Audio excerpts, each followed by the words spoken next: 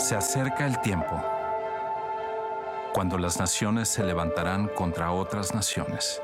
Las hambrunas secarán el mundo. Los terremotos sacudirán los cimientos de la tierra. Un tiempo de gran maldad en que viene la angustia. El principio del fin del mundo. El fin de los tiempos. El fin del pecado. Entonces, cuando nadie lo espera, el cielo se abrirá y Jesús regresará. La tierra será renovada, cada rodilla se doblará, toda lengua confesará que Jesucristo es el Señor.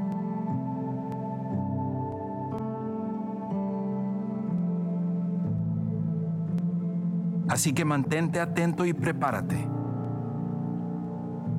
para el comienzo del final. Pues muchísimas gracias a cada uno de ustedes que están en este auditorio, como también a aquellos que nos están sintonizando en línea en estos momentos. Bienvenidos a Sugar Creek en español.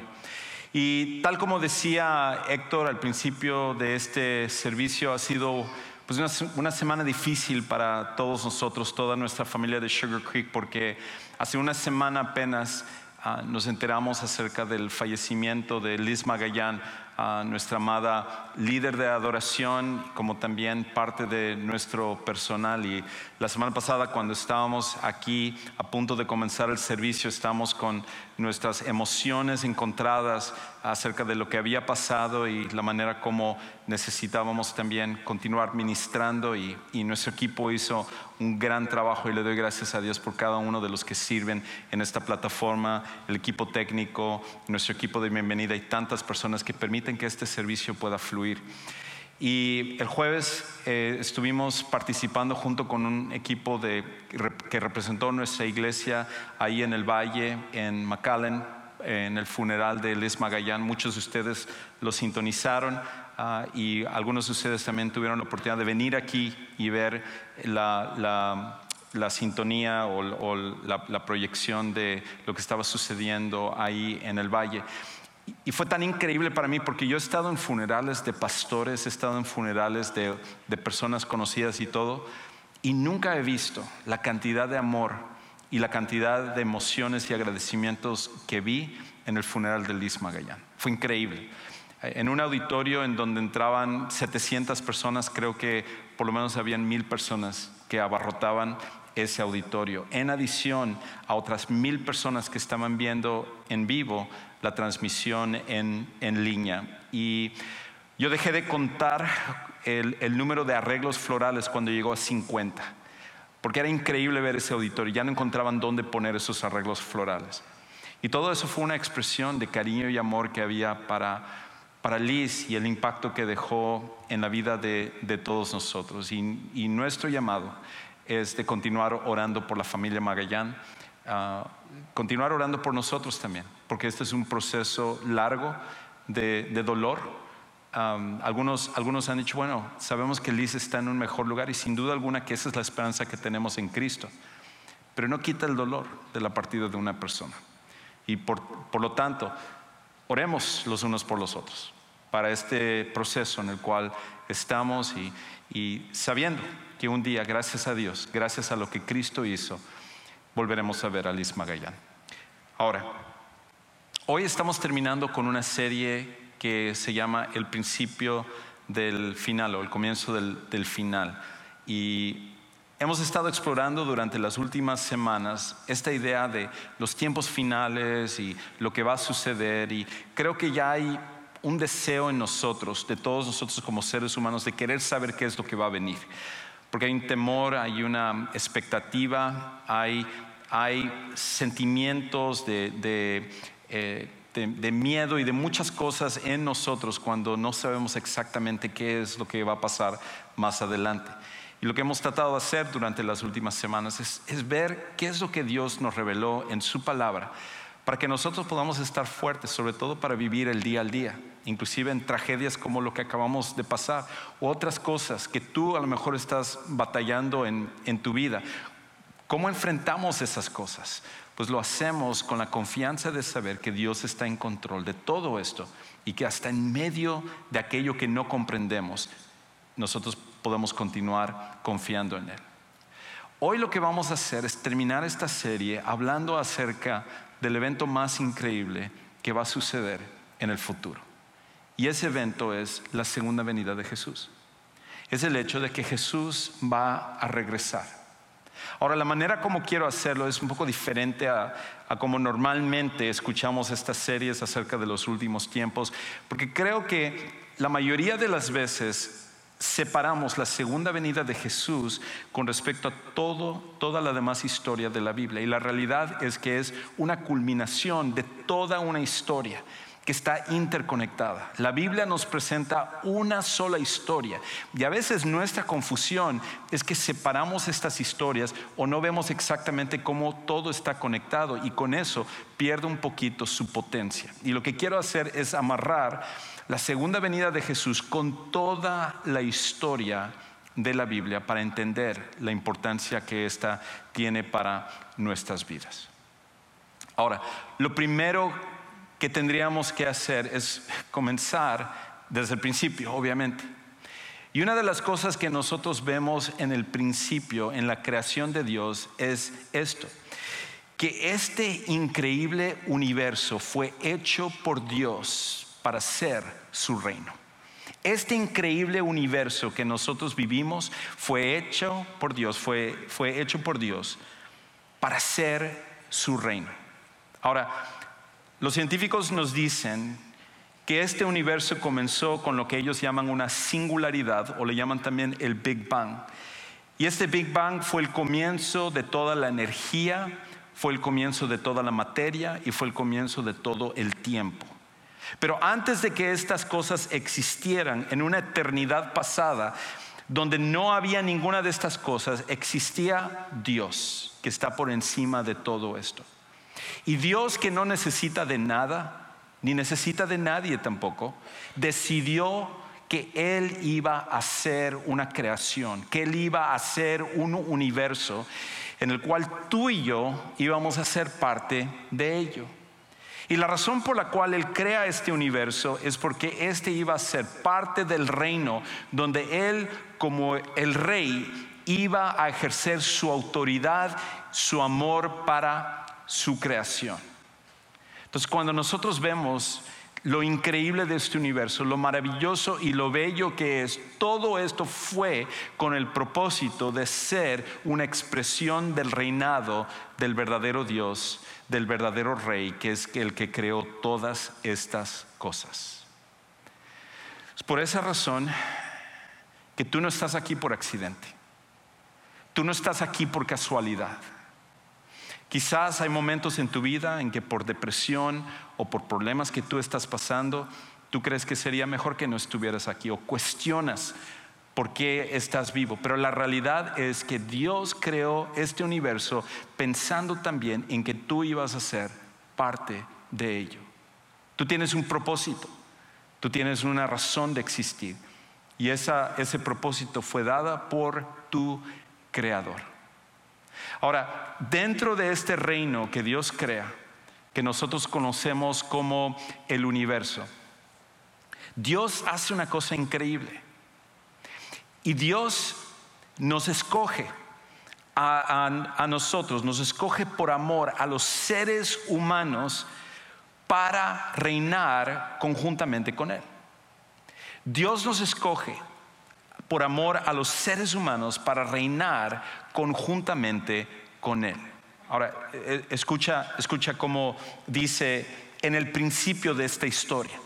En el primer capítulo que nosotros encontramos en la Biblia, en la palabra de Dios, encontramos ya ahí que Dios nos revela cuál es el propósito por el cual estamos aquí y cuál es el rol y el papel que nosotros vamos a jugar. Escucha lo que dice ahí en Génesis 1, 27 y 28. Dice: Dios creó al hombre o a la humanidad a imagen suya. A imagen de Dios lo creó, varón y hembra los creó. Por cierto, una pausa ahí.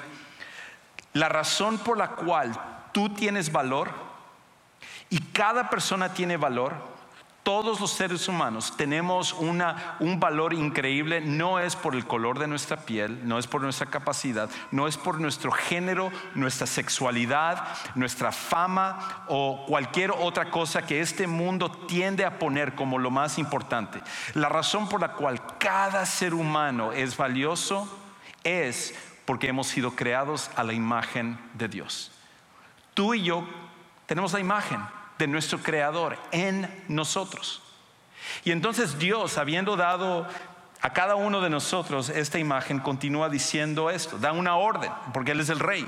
El rey da una orden y hay que acatar lo que dice el rey. Y Él dice esto: Dios los bendijo y les dijo: sean fecundos y multiplíquense, llenen la tierra y sométanla, ejerzan dominio sobre los peces del mar, sobre las aves del cielo y sobre todo ser viviente que se mueve sobre la tierra. Desde el principio vemos el propósito de Dios, que es que nosotros podamos compartir su autoridad sobre la tierra. Ahora, de antemano tenemos que decir, Dios no necesita nuestra ayuda.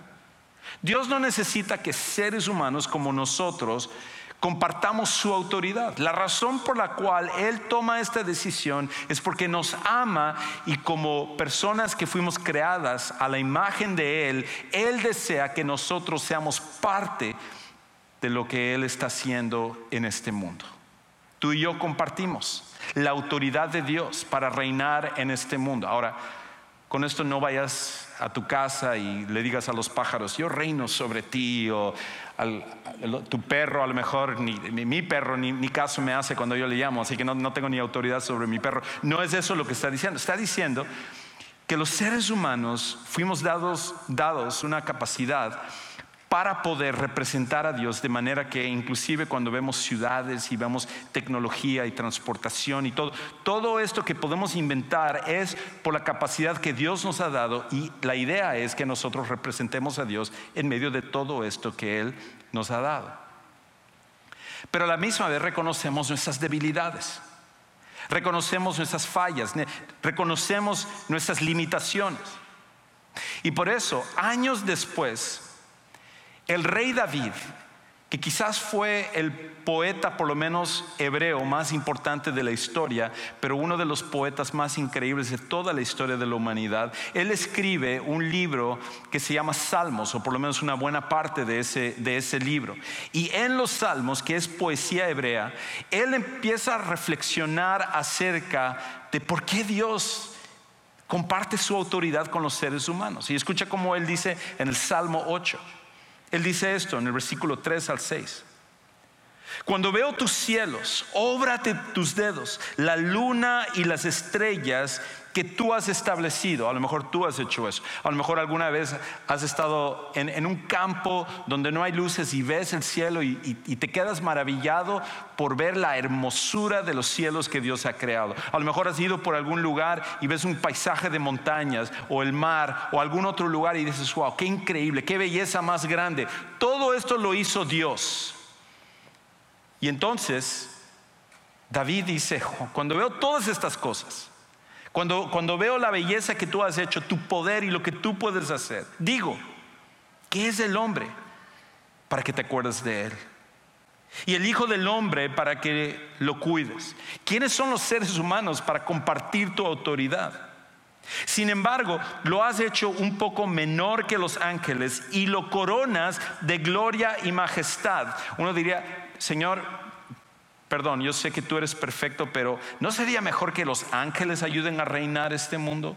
¿No sería mejor que los ángeles te ayuden en el reino que tú has establecido en este mundo? Porque ellos harían un mejor trabajo porque son mucho más poderosos. Pero Dios nos escogió a nosotros para compartir su autoridad en este universo que Él ha creado. Y dice: nosotros somos menor que los ángeles. Tú le haces señorear, hablando de nosotros, sobre las obras de tus manos. Todo lo has puesto bajo sus pies. La idea es que en este universo tan increíble que Dios ha creado, nos puso a los seres humanos como parte de la autoridad sobre el reino tan increíble que Él ha establecido. Y aparte de ello, Dios entonces nos entregó esta autoridad para que nosotros podamos administrarlo correctamente. Dios nos entregó su reino para administrarlo bien. Pero como sabemos lo que sucede en la historia, nosotros lo usurpamos para nosotros mismos. Dios nos entregó su reino para administrarlo bien, pero lo usurpamos para nosotros. En ese mismo principio, en el libro de Génesis, ya en el capítulo 3, nosotros empezamos a ver cómo los seres humanos, nosotros, fallamos en lo que Dios nos había dado como dada nuestra tarea que nosotros íbamos a tener de compartir la autoridad de Dios. Y aunque alguien puede decir, bueno, eso fue Adán y Eva, ¿yo qué tengo que ver con eso? Adán y Eva representan lo que tú y yo hubiéramos hecho en ese lugar y representan lo que tú y yo hacemos todos los días. Cuando cada decisión que tomamos en nuestros matrimonios, en nuestra vida personal, en nuestra familia, en las cosas que vemos, en las cosas que decimos, nosotros con todas estas acciones lo que decimos es: Dios, yo puedo reinar mejor en mi vida, no me digas lo que yo tengo que hacer, no me digas lo que yo tengo que decir, no me digas lo que yo puedo ver, yo voy a ser el rey sobre mi vida, voy a ejercerlo mejor que tú. En el momento en el cual nosotros hicimos eso, usurpamos una autoridad que no nos corresponde de parte de Dios para nuestras vidas y para este universo que es el reino de Dios. De hecho, me recuerda a algo que sucedió, una historia que leí apenas el mes pasado. Había una pareja en Florida y el nombre de esta pareja es Courtney Wilson y Shenita Jones. Y resulta que esta pareja se estaba casando y ellos decidieron encontrar un lugar donde celebrar pues este día tan importante y memorable. Y encontraron una mansión en Florida de $5.7 millones, un lugar increíble. Y fueron, hablaron, organizaron todo y finalmente llegó el día de la boda. Y cuando ellos llegaron ahí a la mansión, ¿cuál sería su sorpresa? Que el hijo del dueño estaba ahí. Ahora, lo que no les conté es que ellos se habían hecho pasar por compradores unas semanas antes de que querían comprar esa mansión, pero no tenían nada de dinero para poder comprar una mansión de $5.7 millones. Estaban vendiendo esta mansión y cuando ellos entraron y se dieron cuenta que estaba vacía la mansión, dijeron: perfecto lugar para casarnos. Y organizaron todo, mandaron tarjetas de invitación, invitaron no sé a cuántas cientos de personas para ser parte de esta boda, contando con el hecho de que no iba a haber nadie ahí. Cuando ellos llegan a la mansión, ¿cuál sería la sorpresa? De que el hijo del dueño estaba ahí. Que por cierto, el dueño de esta mansión es uno de los fundadores de la cadena IHOP de restaurantes. Y esta mansión increíble. Y cuando sale el hijo del dueño y entonces llaman a la policía, y de haber sido un día de ensueño se convirtió en un día de pesadilla, porque estaban usurpando algo que no era de ellos. Y tú dirás: wow, ¿cómo esta gente se atreve a hacer algo así? De tomar la casa de otra persona y usurparlo. De la misma manera como tú y yo lo hemos hecho con el reino de Dios en nuestra vida y en este mundo. Nosotros hemos tomado algo que no nos corresponde. Hemos robado algo que le pertenece a Dios. Tu vida, mi vida y todo lo que hay en este mundo es el reino de Dios. Pero por nuestros pecados y nuestras rebeldías, nosotros decidimos tomar lo que no era de nosotros. Entonces, la pregunta más importante es esta: ¿qué es lo que Dios va a hacer? ¿Qué es lo que Dios va a hacer con la humanidad que se ha rebelado en contra de Él? En vez de tomar el reino que debían y usar su administración bien, lo han usurpado, lo han usado para ellos mismos, para sus deseos, ignorado a Dios. ¿Qué es lo que Dios va a hacer ahora con una humanidad tan rebelde como la que tú y yo somos parte? Y entonces viene algo completamente inesperado. Dios, en vez de castigar a la humanidad, Dios, en vez de castigarnos como nosotros lo merecemos, formula un plan, pone en acción un plan increíble, un plan en el cual Él regresaría como el verdadero rey para perdonar a los súbditos y para darnos una oportunidad de regresar al verdadero reino. Y la manera como Él pone en acción este plan es que Dios escoge una familia para que ésta sea que por medio de su linaje el verdadero rey regrese. Dios escogió a una familia para que por su linaje el verdadero rey regrese. En este caso nosotros los conocemos en la historia de la Biblia como Abraham y Sara. Y dentro de todas las familias del mundo, Dios escoge a esta familia para que por medio de ellos el verdadero rey en el futuro pueda regresar. El verdadero rey, que es Dios, se encarnaría y lo haría por el linaje de esta familia, la cual esta familia no era más especial, no era más importante que los demás, pero simplemente era un hombre y una mujer que decidieron confiar en Dios a pesar de sus fallas. Y Dios usa el linaje de esta familia. Por eso Pablo dice en Romanos capítulo 4, versículo 13, lo dice de esta manera: porque la promesa a Abraham o a su descendencia de que él sería heredero del mundo no fue hecha por medio de la ley, sino por medio de la justicia de la fe. En otras palabras, a través de ellos Dios pondría en moción, pondría en acción un plan para que Él pudiera venir. Y con esto empieza a correr el reloj. Y la pregunta es: ¿cuándo va a llegar el verdadero rey? ¿Cuándo va a regresar este rey? ¿Cuándo va a finalmente venir? Y hace 2000 años, un poco más de 2000 años, el verdadero rey, Jesucristo, entra a este mundo siendo Dios y encarnándose para ser hombre también. Y cuando el verdadero rey llega, que es Jesús, la llegada del rey Jesús fue su invitación personal para regresar al verdadero reino. Cuando Jesús viene a este mundo, fue su invitación personal para que tú y yo podamos regresar al verdadero reino de Él. En vez de castigarnos, en vez de condenarnos, lo que Él hace es que Él viene a este mundo como una invitación personal para que cada ser humano podamos regresar al reino que Dios había establecido desde el principio, que es este universo que era el propósito de Dios. Y escucha entonces como Jesús, cuando comienza su ministerio, cuando comienza aquí en la tierra, esto es lo primero que Él dice: Marcos 1, 14 y 15. Después que Juan el Bautista había sido encarcelado, Jesús vino a Galilea predicando o proclamando el evangelio o las buenas nuevas, las buenas noticias de Dios, que es que ya no necesitas preocuparte, puedes regresar al reino de Dios por medio de Jesús. Y Jesús dice esto: el tiempo se ha cumplido, el momento ha llegado que se ha estado esperando, decía, y el reino de Dios se ha acercado. Arrepiéntanse y crean en el evangelio. Ya que nosotros no podemos alcanzar nuevamente el reino de Dios por nuestros pecados, el reino de Dios ha venido a nosotros por medio de Jesús. Entonces, ¿cuál es la respuesta de la humanidad?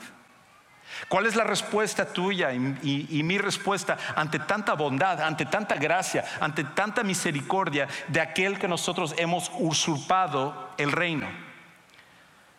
Lo que tú y yo hicimos fue matar al verdadero rey. Lo que tú y yo hicimos es ser parte de asesinar al rey verdadero. Entonces, el rey Jesús se sacrificó para salvar en vez de castigar a todos los rebeldes. El rey Jesús se sacrificó para salvar en vez de castigar a todos los rebeldes. A pesar de que Jesús tiene todo el poder, a pesar de que nadie puede someter a Jesús, Jesús voluntariamente entregó su vida, sacrificó su vida para que cada rebelde, cada ser humano podamos regresar, ser perdonados y volvernos parte del reino de Dios. Esta historia es increíble porque es la historia verdadera acerca de la humanidad, lo que se relata en la Biblia. Pero Jesús, como sabemos, no permanece en una tumba. Jesús vence a la muerte resucitando al tercer día, y con ello mostrando que Él tiene poder sobre la vida, sobre la muerte y sobre cada cosa que nosotros enfrentamos. De manera que inclusive con la muerte de alguien que nosotros amamos, o con un problema que nosotros tenemos, o con una enfermedad como el coronavirus, o cualquier otra cosa que tú y yo enfrentamos en esta vida, Jesucristo, el vencedor de la muerte, nuestro peor enemigo, es capaz también de darnos victoria sobre lo que sea que nosotros enfrentamos, porque Él es el verdadero rey. Y entonces el verdadero rey lo que hace es que una vez que Él resucita, toma a todos sus seguidores, a todos sus súbditos de este nuevo reino, aquellos que han confiado en Él, aquellos que han puesto su confianza en Él, y les dice esto: yo quiero que vayan y ustedes proclamen este anuncio que viene de mí como el rey, que todas las personas tienen la oportunidad de regresar al reino verdadero. Todas las personas tienen la oportunidad de regresar a mí. Yo los voy a perdonar, yo los voy a restaurar, y ellos podrán ser parte de mi reino nuevamente. Y esa es la tarea, y ese es el mandato del rey que tú y yo tenemos para hacer todos los días. Es por eso que estamos aquí. Somos parte de un reino que no es de este mundo, y nuestra tarea es proclamar lo que nuestro rey nos ha mandado a que nosotros vayamos y nosotros hagamos. Y entonces, ese increíble rey promete que un día Él va a regresar, que las cosas no van a siempre estar como lo que estamos experimentando en este mundo, que Él va a venir otra vez, y que una vez que Él venga será para restablecer su reino. Y por eso la segunda venida de Jesús es el regreso del verdadero rey para restablecer su reino perfecto. La segunda venida de Jesús es el regreso del verdadero rey para restablecer su reino perfecto.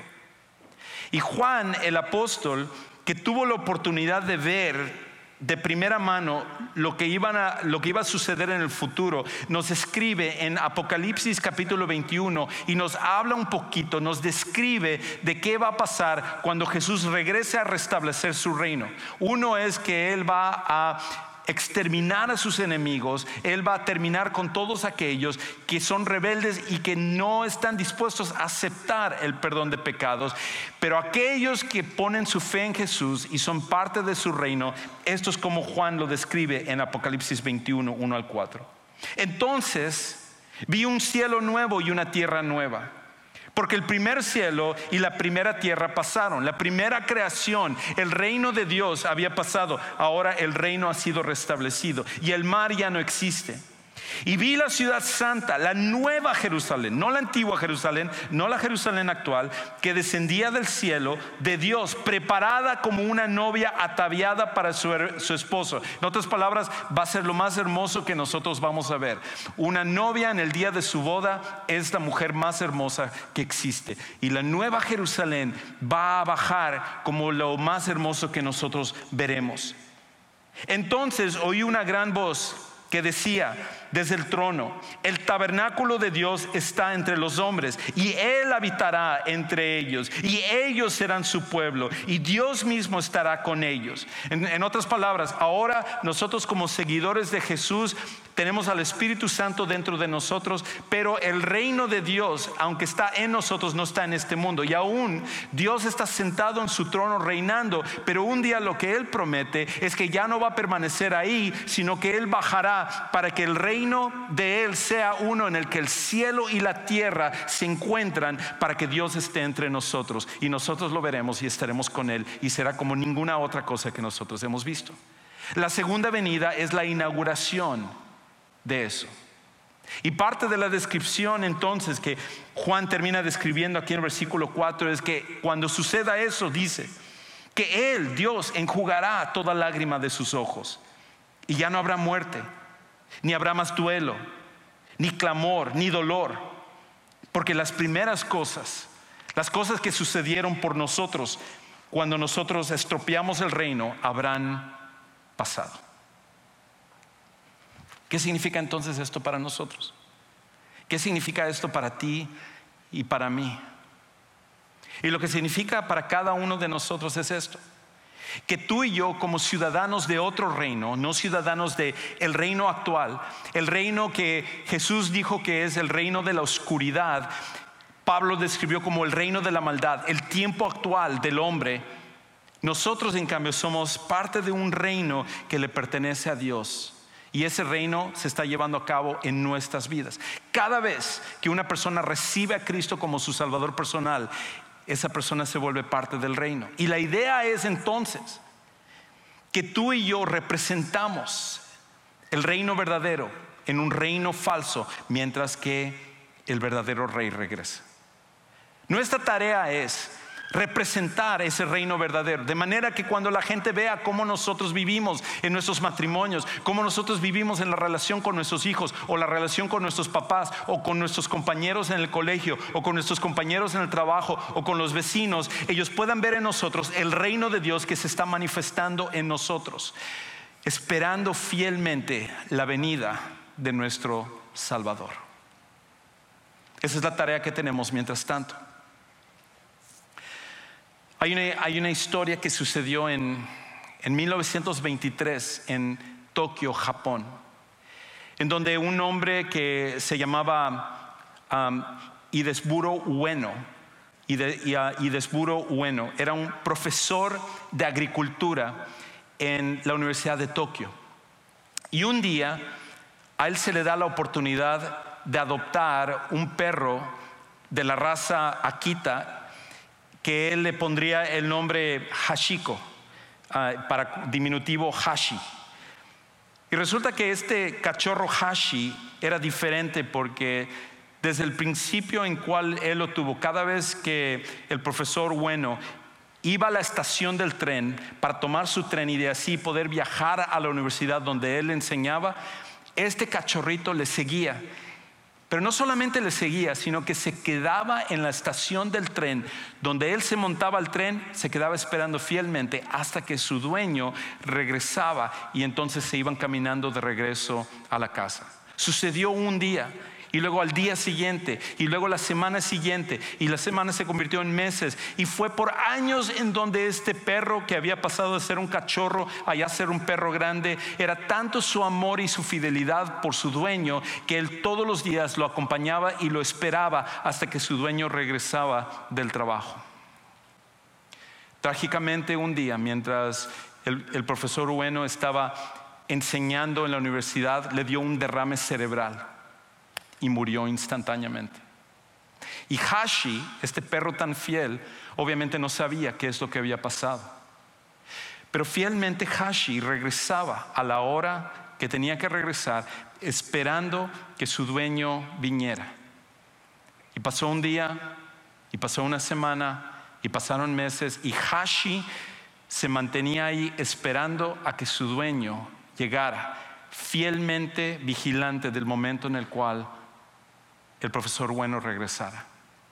Y por más de 9 años Hashi se mantuvo esperando a que su dueño regresara. Fue tan increíble esta historia que inclusive aquí hay una foto de Hashi, el de la izquierda, que le tomaron las personas que se quedaban maravillados por la fidelidad de este perro. Y luego cuando Hashi, después de más de 9 años, fallece esperando a su dueño fielmente en el mismo lugar, le hicieron un monumento que el día de hoy tú puedes ver en la ciudad de Tokio. ¿Qué sucedería si nosotros esperáramos de la misma manera fielmente la venida de nuestro verdadero rey? Si todos los días, mientras esperamos la segunda venida de Jesús, fielmente le servimos y proclamamos el mensaje del evangelio y lo mostramos con nuestra forma de vivir hasta que un día nuestro Señor regresa o Él nos llama a su presencia. Sería increíble la manera en la cual nuestra vida tendría un impacto para el verdadero reino de Dios. Quizás para ti eso significa el día de hoy venir a poner tu fe en Jesús como tu Salvador personal.